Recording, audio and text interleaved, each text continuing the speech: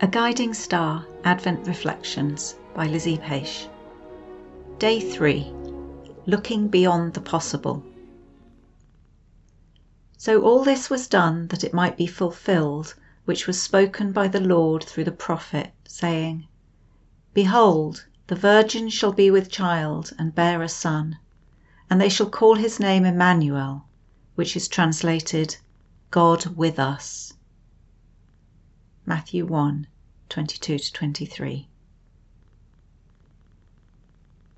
The question of whether Mary was really a virgin seems to have exercised theologians and Christians over many centuries. For me, these questions of historical accuracy distract us from listening deeply for the transforming messages within this beautiful story. As you will discover, I think the symbolism throughout this tale is far more important than the hard facts. Facts try to fix things in place.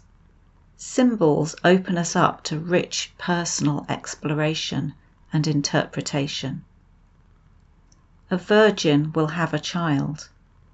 What a vivid example that, with God, the impossible becomes possible. Or should I say, what looks impossible to us with our limited perspectives, our narrow understandings, isn't actually impossible at all.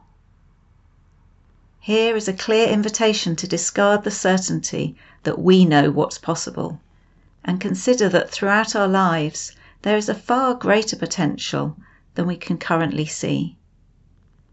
As we lift our gaze to look beyond our old conditioned expectations, as we cease arguing for limitation, we glimpse a realm of possibility stretching further than we could ever have imagined.